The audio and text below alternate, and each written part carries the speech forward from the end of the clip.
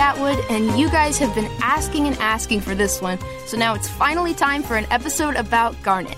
So I know I'm not telling you guys anything new when I say that Garnet is a fusion of Ruby and Sapphire, but what you may not know is that creator Rebecca Sugar and former EP Ian Jones-Quartey included plenty of hints in the pilot episode of Steven Universe that Garnet was actually made up of two separate gems.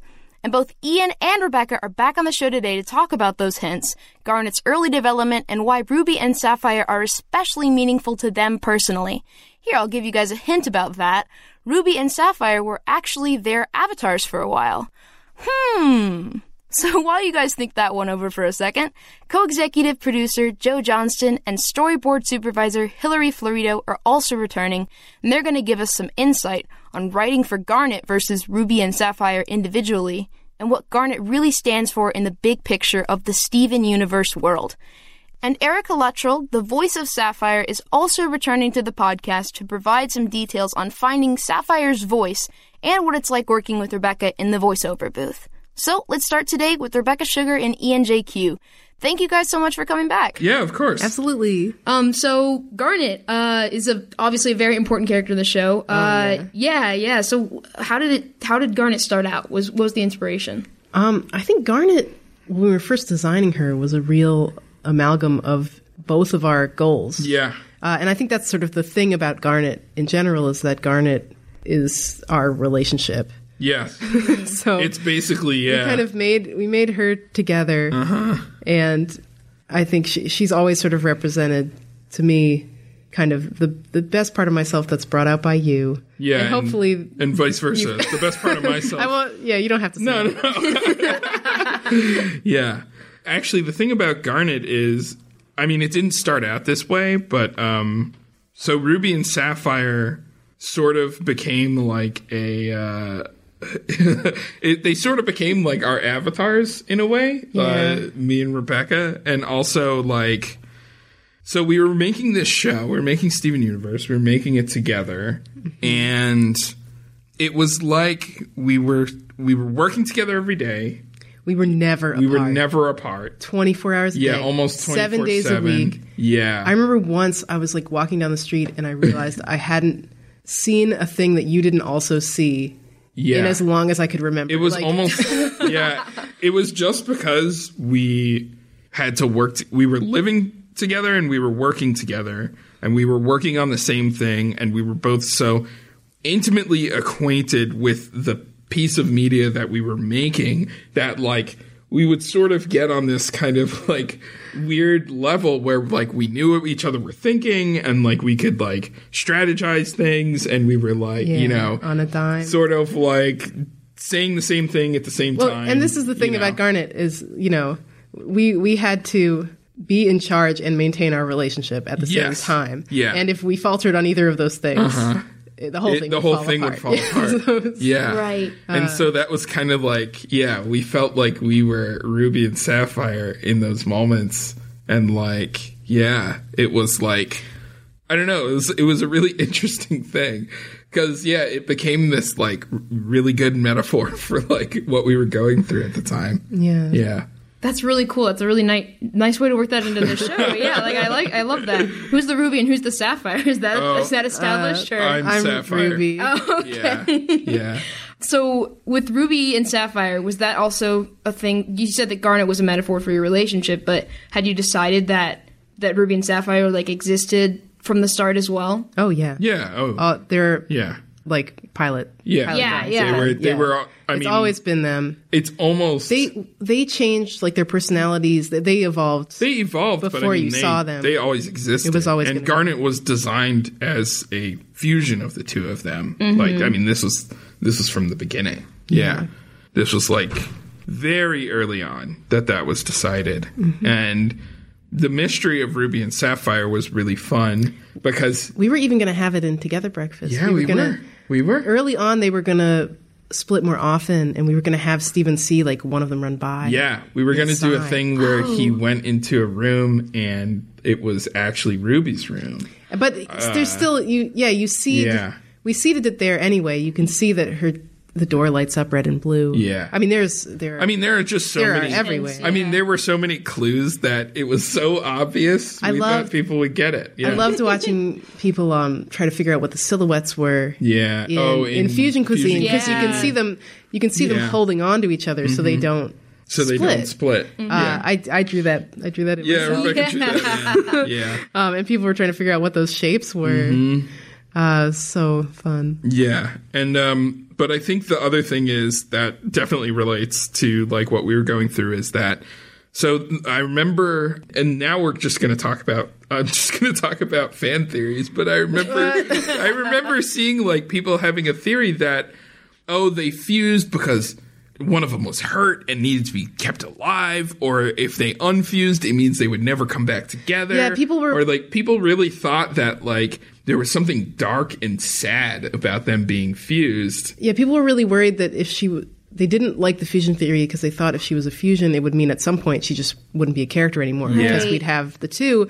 And no, I don't think I saw anybody figure out that they were just in love with each other. That they were just in love with each other. It's very simple. It was so simple. But I think that was a side of gem fusion we hadn't really explored yet either. Although in a way we did. That's the thing. And it's very set up. Yeah. We totally set that up in Alone Together. Yep. Because that's the kind of fusion that makes Garnet. The fusion that makes Garnet really happy. So happy. Very... Yeah. And then another thing about Ruby and Sapphire that is like... What's your face? Okay.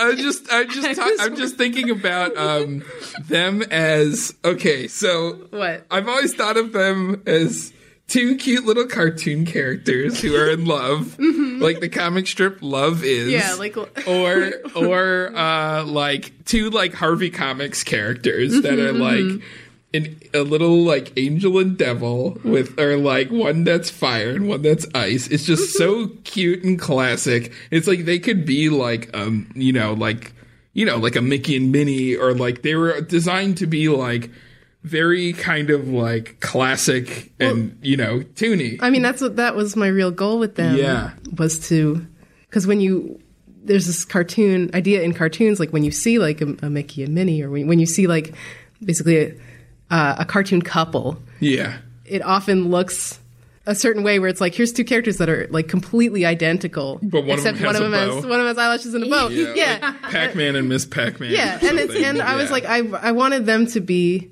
a total challenge to that, where it's like you look at these characters and they are completely different in every way and fit together perfectly. Like that's why they look like the perfect couple. It's like, it's just like, it's really cute. It's just like, a little fire and ice, like demon and angel, being together. Ruby's not a demon. Not a demon. I don't want to call Ruby a demon. She's not a demon. And Sapphire's not an angel either. I'm saying they switch those things, Yeah, but like they're very, I don't know. They're cute together because they fit together in this very like classic cartoon sensibility sort of way. And that's the thing that was always really fun to me about them, was like just how kind of silly that is, Right. And it's very cute. And I remember I remember finally getting to do that stuff in Keystone Hotel. And it was just like, Keystone Motel. Like that was the last episode we finished together. That's true. It was. And it felt really nice to. It was cathartic to end it on a Ruby and Sapphire episode, even though that is a very tumultuous Ruby and Sapphire. I mean, but it's true. You know what I mean? Like about two people and how like I don't know, being together is really difficult sometimes, especially when you're like. You want to relate to each other and you spend a lot of time together and, you have disagreements and, you care, but it's hard to explain that to someone else who thinks differently. It's been exciting to me to sort of show the way that they, the way that they fight. Oh gosh, maybe I shouldn't go. They don't get mad at each other. Yeah. It's always extroneal forces. It's external things. We don't have to go too deep. Oh boy. So we talked about Ruby and Sapphire, but we haven't really talked that much about Garnet. Yeah. So let's get back into Garnet. Yeah. So what's the deal with Garnet? So Garnet basically, because of the way she is, she kind of represents, it's different than, say, like, for instance, Opal is like, oh, these characters are only supposed to be together for, like, a little bit, and so they can't really maintain this form. Garnet is a little different. It's, like, a little more balanced of a relationship. Yeah. So Garnet is her own person. She ends up being her own person, yeah. And she's, like, she has a lot of responsibility, and that, you know, it's hard for her. It's a constant struggle for Garnet, I think. I think it's a little easier to think of her kind of as their child than if you had to put it in some sort of in some way terms. And she's got attributes of both of them, but she's also completely different than both of them. She is different than both of them. But I think the thing about Garnet is that she kind of needs to have her head around the situation or feel like she does, like when her confidence gets shaky, and all the gems are like this, like they all kind of struggle with this sense of self, but it's like different for Garnet. Like when she's got it stronger than anybody. I also think that Garnet is the most likely to be impulsive. For instance, Pearl and Amethyst, you can kind of tell what they're going to do and going to say. Like Pearl is sort of, you know, she's persnickety. Amethyst is always going to be, like, sort of laid back. But Garnet, you have no idea what she's going to do. She's maybe the more impulsive one. Like, for instance, Steven in the Sword Fighter, when Amethyst is like, I'm going to do this thing. And Garnet's just like, okay. You know? She just, like, is like, fine, if you want to dig your own hole. You know, she's just I think she's most likely to be a mystery. And that kind of relates back to her powers because she can sort of see. Well, she's a really complex inner world going on. Exactly. Yeah. And so sometimes the thing that she blurts out is like very surprising or weird. You wouldn't expect her to say it. I think that's the thing about Garnet is that Sapphire can see the future, but she can only see one future. And it's a future where she is completely passive. If she does nothing, this is definitely what's going to happen. Yeah. Ruby is so impulsive. That she can do something so sudden and unexpected that it alters that path. At least it does when it ends up affecting Sapphire. Exactly. Garnet, and the way that her future vision works, and also I think the way that her thought process works, she can see all these different options of what could happen if she interferes. Yeah. Right. So, because she has both of their attributes. Yeah.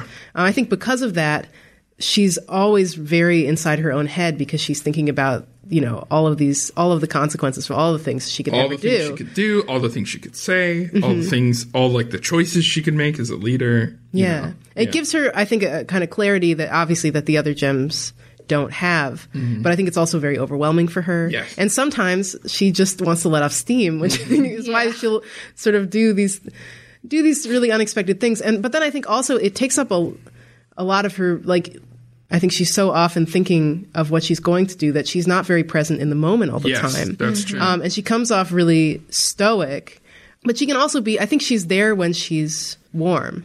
Like, she can experience love in real time. That's the thing. That's what she is. It's who she is. That's who she is. But when it comes to logic in the present that makes sense in that moment, she's usually 2 or 3 steps ahead. So what she does might not make sense until a little bit later.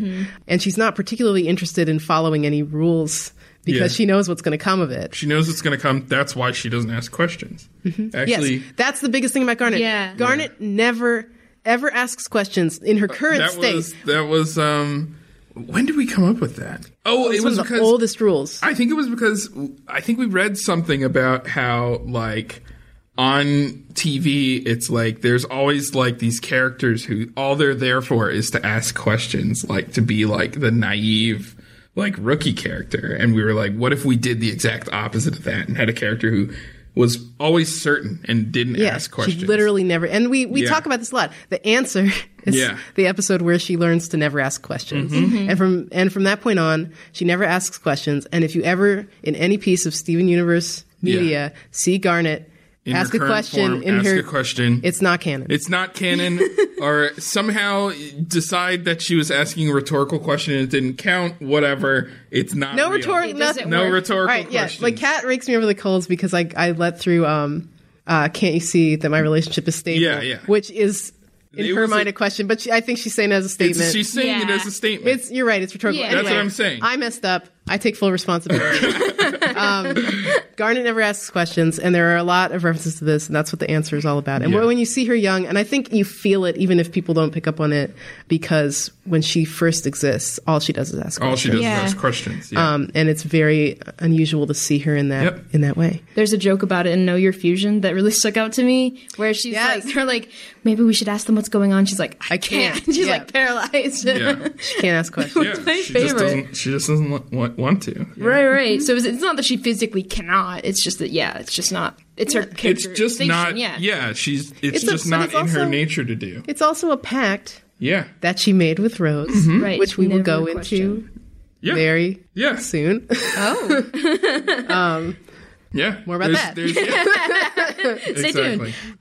So you guys talk about how she can maintain this sort of stoicism, and like how you can always really tell, like, you know, like it's like it reminds me at the start of The Answer, especially the visor. When she takes off the visor, you know she's there, and like very present. Is there like a turning point you think for her between when she starts doing that? Is it because like Steven sees her as a fusion? Is it due to Steven? Is that the reason that she starts sort of letting her guard down more? I mean, I think up until Steven knew that about her, it was something she was guarding from him. And I think that weighed on her a lot. Yeah.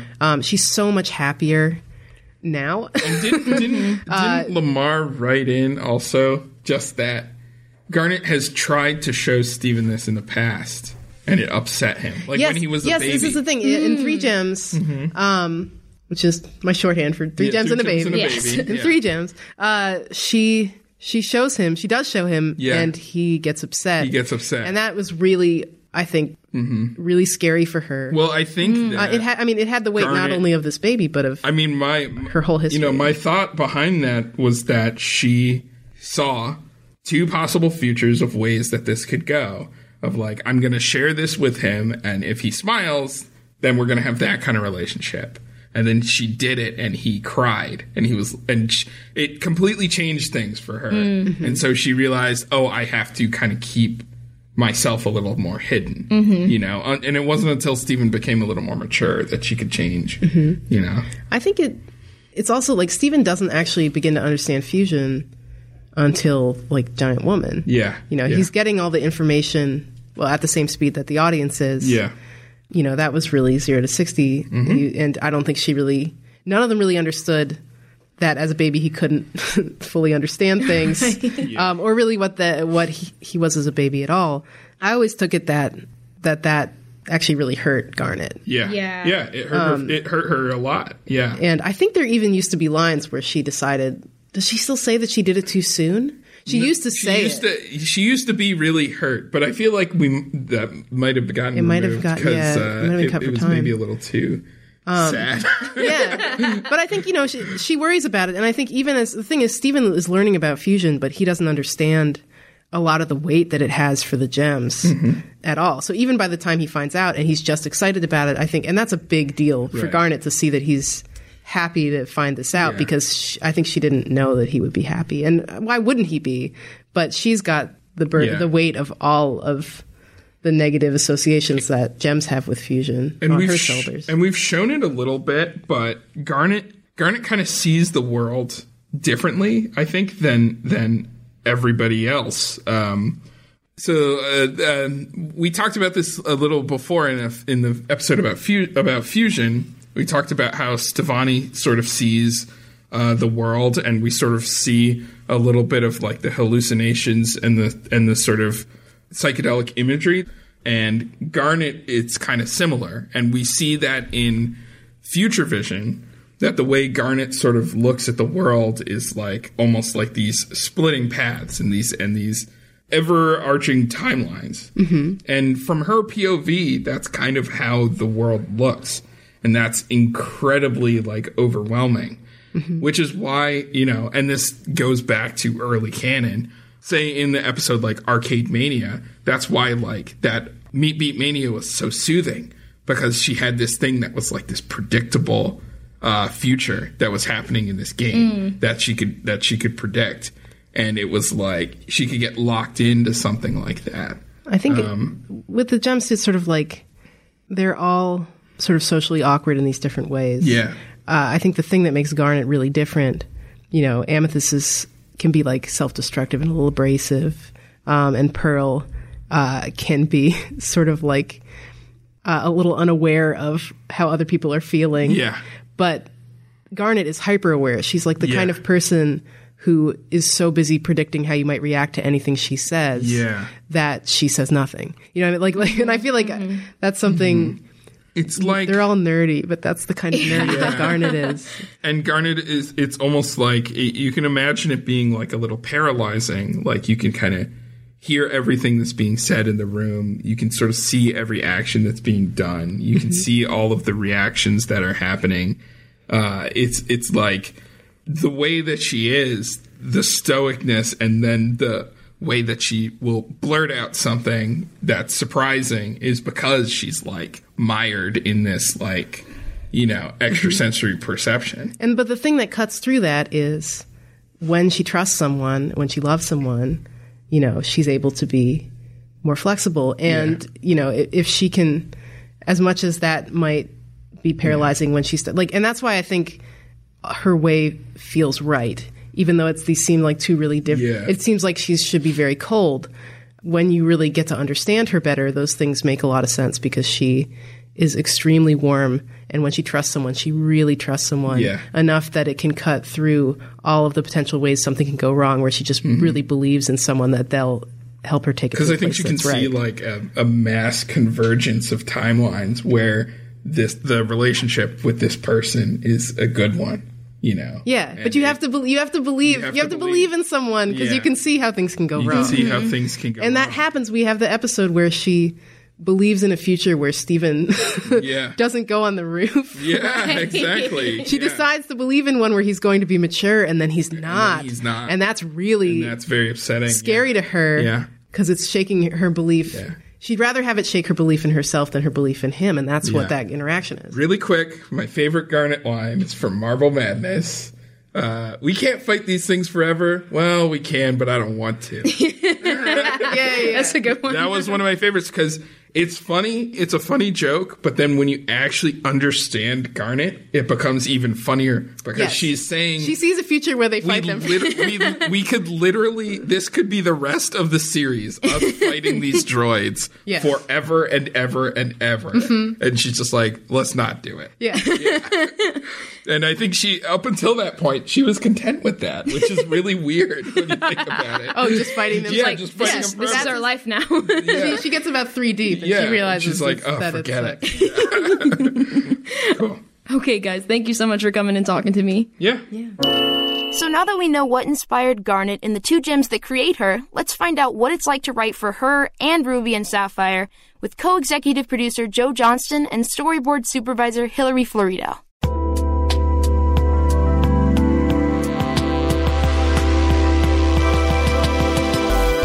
I'm here with co-executive producer Joe Johnston and storyboard supervisor Hilary Florido. And thank you guys for coming back and talking to me again. Thank you. Yeah, this is first time doing a podcast. This is really exciting. Wow. Congrats. I'm just messing with the timeline now. Yeah. So today we're talking about Garnet. So how do you guys approach writing for her character? Like her, as opposed to like Ruby and Sapphire? Just talk about Garnet for now. Well, as we were discussing pre-podcast, I don't actually have a lot of episodes with Garnet as the focus. I mean, it's not like I am purposely deprived of Garnet episodes, but I certainly thrive in the chatty, self-deprecation line of dialogue. And Garnet is confident and badass and, not those things. Yeah, she's soft-spoken but she says what she means. She says what she wants. She's cool, she's collected, she's controlled, but she's also impulsive in a direct sort of way where she'll dive into a situation sort of head first after she's analyzed it and thought about it. The multiple futures of whatever it is. I guess like the biggest challenge for writing her has always been her no questions rule. Yeah. I was actually really surprised when we just casually revealed that. What do you mean, what do you mean It was casually? an episode that I did. Yes. Because yes. I do That's remember right. that much. Because I remember being like, really? This is how we're going to do it? All these times, like, we have struggled with lines of dialogue. Wait, that's log date, isn't it? It's Know Your Fusion. Or is it Know Your Fusion? Oh, right. Because it's when they're like talking. Because that's the really like meta episode. Mm-hmm. And they're Right, talking, and Pearl's like, "Why don't you ask them what they're trying to rehearse for?" That's right. And Garnet's like, "I can't. Yeah. It's not possible." Yeah. I love that though. Maybe we should really... have said more directly, I don't ask questions. Yeah. That would have been really funny. That's been a rule since the very, very beginning for Garnet. She doesn't ask questions. And what that actually lets us, or sort of forces us to do when we write her is that we write her in a way that's very direct and very definitive, yeah, on like what she means and what she's doing. So you are, just from having that rule or that limitation, it helps you write the character. Yeah, it helps us write her as this very strong leader of the group. Is that reflective? I'm just thinking of all those times we've been in a pitch and be like, wait, how do we get her to say this without asking a question? Yeah. And everyone has a really hard time. Yeah. I guess we're all just not definitive people. We could probably, gosh, if we go back in time and like add up all those minutes, it's hours of time of figuring out how to get her to say a line that isn't a question when we need her to like progress the story in some way. A specific story point to come up, and she's a gem for it, and it's really hard. Yeah. Whatever. Got some backwards, the past. Moving forward. I'm just thinking about like some backwards like yoga style, or some backwards like Yoda style dialogue where you gotta change the sentence structure and make sure there's no question mark involved whatsoever. Yeah, but it's a little bit of that. It's a little bit of just making sure it works as a statement rather than a question. Yeah. What about when you guys have to write Ruby and Sapphire? Again, I don't actually write them a lot. Well, Ruby and Sapphire, it's the breaking down of Garnet. So like the cool and collected, controlled aspects of Garnet, that's Sapphire, and then the impulsive and direct parts of Garnet, that's Ruby. I mean, a fusion is always the sum and also an addition of the parts that it's made of. Yeah. Mm-hmm. Like, yeah, you were both those gems, but you're also your own gem. Mm-hmm.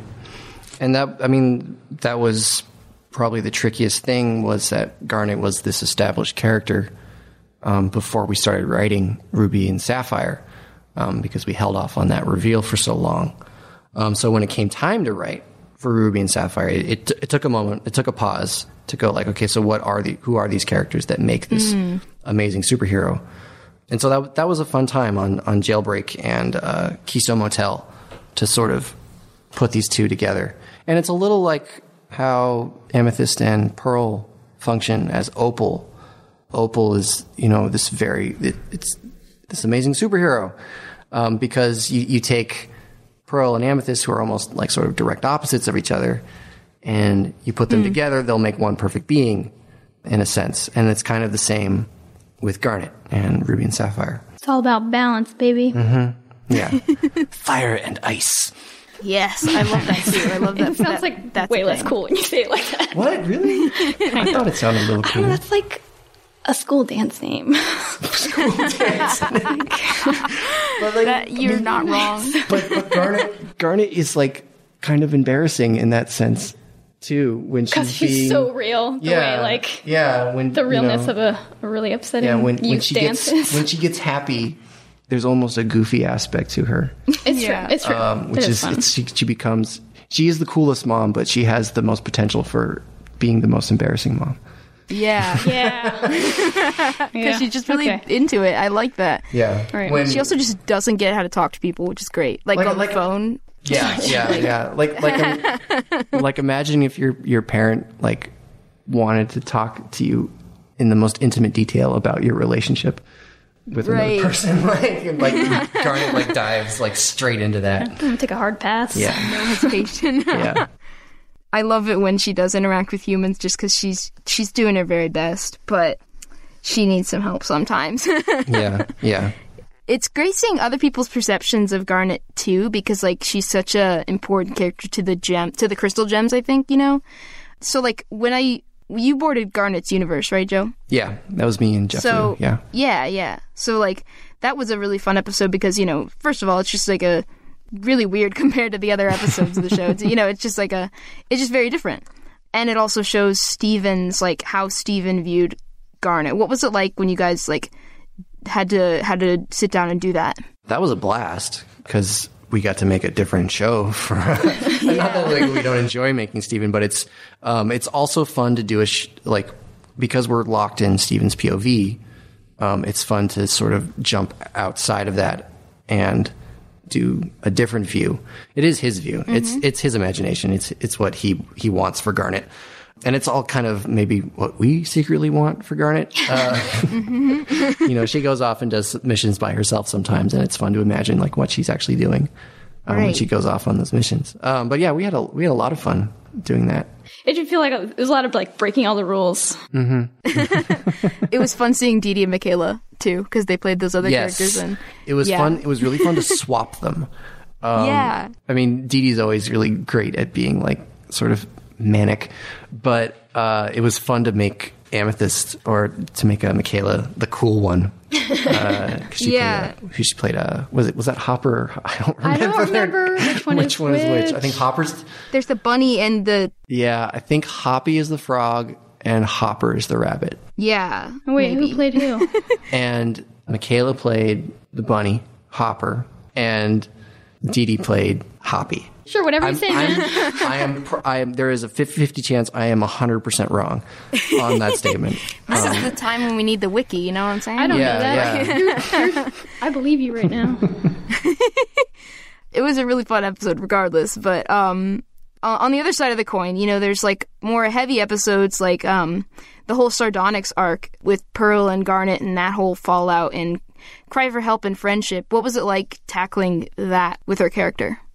I mean, I remember Cry for Help being pitched, and how was it done? Very carefully. Yes. There was a lot of discussion. You certainly can't control people's interpretations, but we wanted to make it. I remember us in the room talking about how to make this okay and how to make it work and honor all the characters. It was a very unique opportunity, and Fusion as a concept presents all these opportunities because it's a visual allegory for relationships. Of any kind. Of any kind, yes. It's just, it's an intimate exchange of feelings. Yeah, and the friendship arc was all about consent and dealing with that subject in a way that was, first of all, not too heavy. But we are a children's show, and a comedy.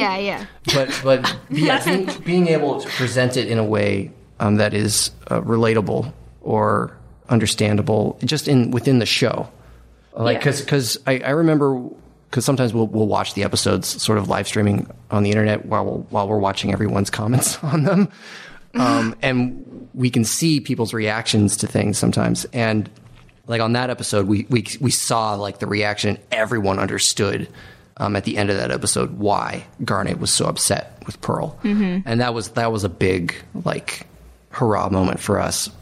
Just being able to pull that off because it's a very inside the show, like the concept of fusion, and so being able to really sort of land that moment where they get into that big fight and really have that gut punch feeling in it was a big success for us. And the fact that it's like, you know, fusion is very in show, but you're connecting a theme that resonates with people in the world. Yeah. In very different ways. So how to represent it both authentically as a person and then also in the show. And then showing how to deal with that break. And that was also, I mean, that was one of the biggest things that I was really into for that arc was actually just sort of have a real break in the team, which we had we hadn't done up until then, like a real core break in the team, like, oh shoot, something is broken and we all have to like work together to fix it, or we have to get these two to talk so that they can fix it. yeah, this is not a slip up. This is a big mistake. Yeah, and how crazy. Do you?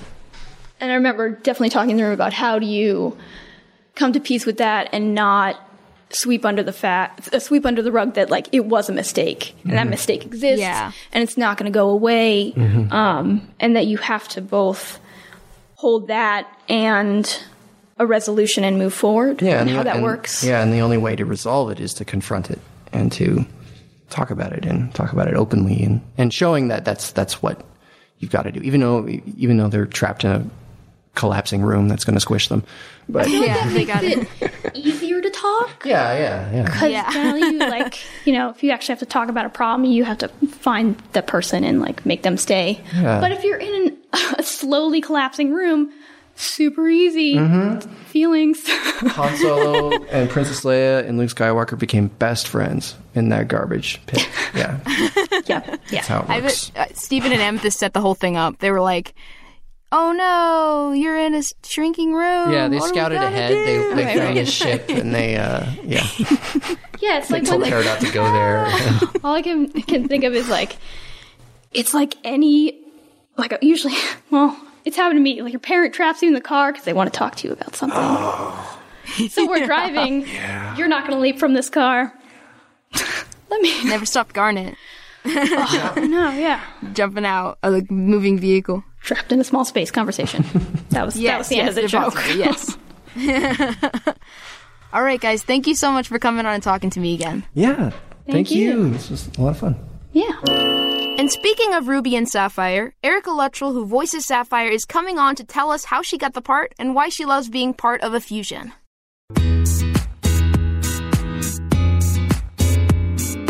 All right, I am here with Erica Luttrell, who is the voice of Sapphire and on Steven Universe. And thank you so much for joining me. It's such a pleasure. Thank you. So let's jump into it. The part of Sapphire, what was the process like for you landing that role?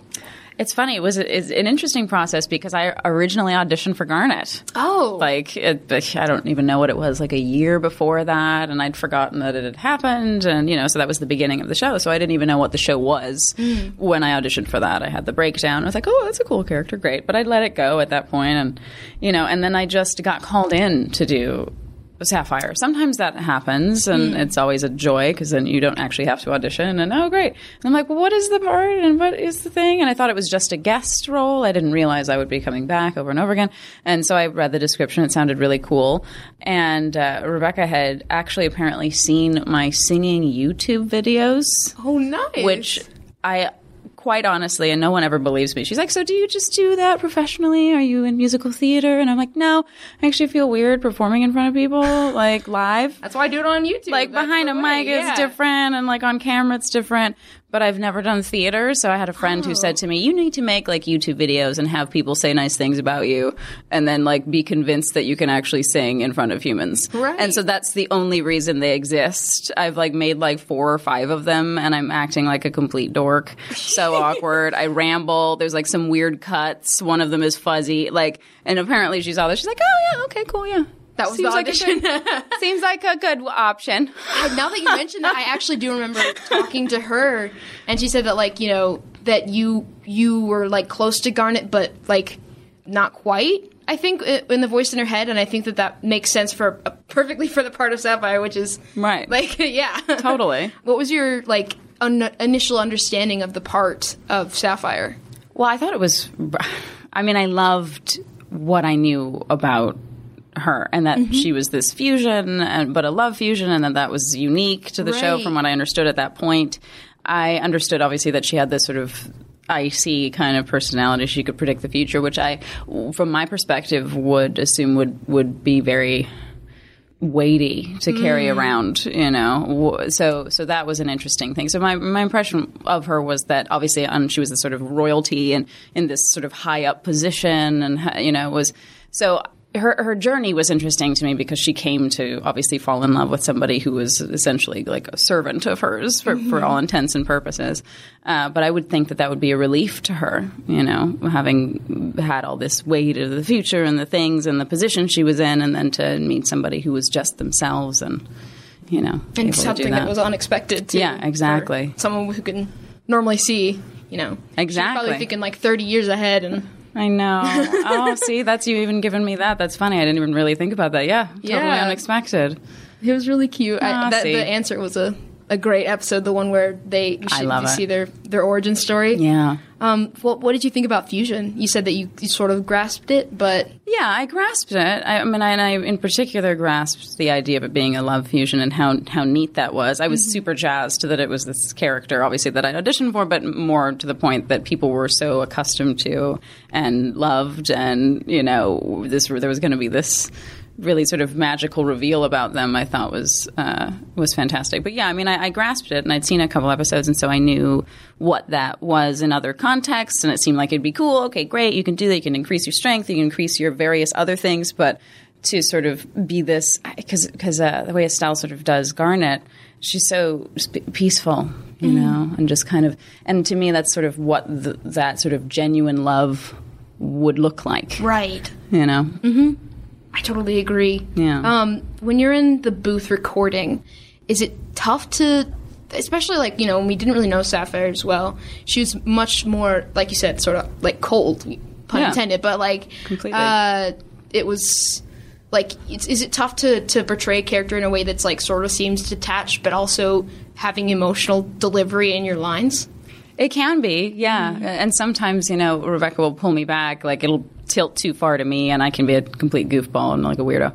So, so whatever the tone of the voice will then start to skew a little bit more in that direction, depending. And it's, you know, it's like with like Hit the Diamond and things like that, with sort of some of those episodes that are a little bit more fun, and there isn't as much of the relationship involved or as much of that emotionality involved. It can be easy to kind of skew more sort of fun with her. And so then she'll pull me back and be like, no, just a little bit more Sapphire, just a little bit more chilled out, and kind of, you know, she knows. And so it's neat to be able to remember that, or to be brought back to that, you know, and to not give too much essentially to the moment, because she's so controlled. Hit the Diamond was so fun. Right? I think about that episode a lot, just because like they almost got caught by the homeworld for just flirting. Yeah. like so much is on the line. You know, but it's just, they love each other so much. I know, they can't even stop for like a second. It's hard not to. It's so great. They're separated. They have to maintain their connection somehow, exactly, you know? Yeah, I totally understand. No, it was adorable, though. What about, you talked about the seeing into the future thing. Is that tough to work in a way that feels real? Like, you know, you said it sort of felt like it put a weight on the character's shoulders, right? Yeah, I mean, is it tough to play it in a way that feels real? Yeah, that's, no and yes. Yeah. Yes and no. It isn't tough as an act. I mean, obviously, as a human being, technically, we can't see the future. Technically, I mean, maybe you could say that we can if we listen to our intuition. But what is our intuition really saying, and which of the voices in our head, I have many, is really speaking the truth? You know, and it can be hard to parse that out, because you have the things that you want, and then the things that maybe are more likely to transpire, or you're more likely to benefit from, or whatever it is, you know.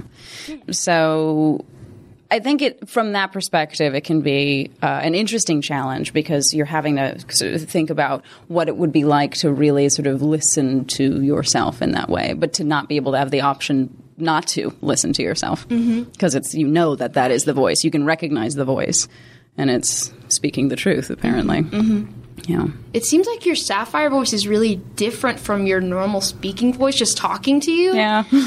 Which is, I can go deep. It's weird. Yeah. It's just different. It's like, it's impressive.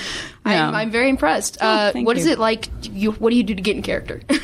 Oh, goodness. Well, there are a lot of, I don't know that I have any.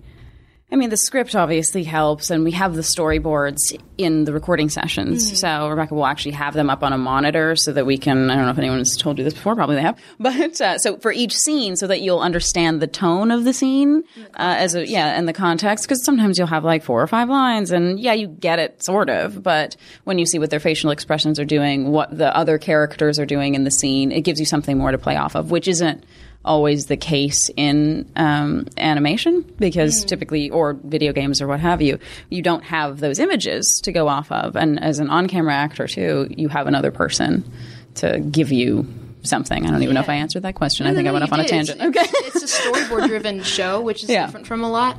The storyboards come into play very early. Like, and I love that. The script, It's really, I think it's neat, too. So getting into character. It's using those is incredibly helpful to sink into it and to know where you are in space, so to speak. Right. And who you're talking to. Okay, well, thank you so much for coming and talking to me. Oh, my pleasure. My goodness, this is a blast. It went by so fast. Darn it. And that wraps up Volume 2 on the people and places of Steven Universe. It's been so much fun bringing all you guys these episodes. The Steven Universe podcast is produced by Charles Abadje, Stacey Para, and Conrad Montgomery. Special thanks to Rob Sorcher, Cartoon Network Studios, The Crooniverse, and Turner Studios in Atlanta.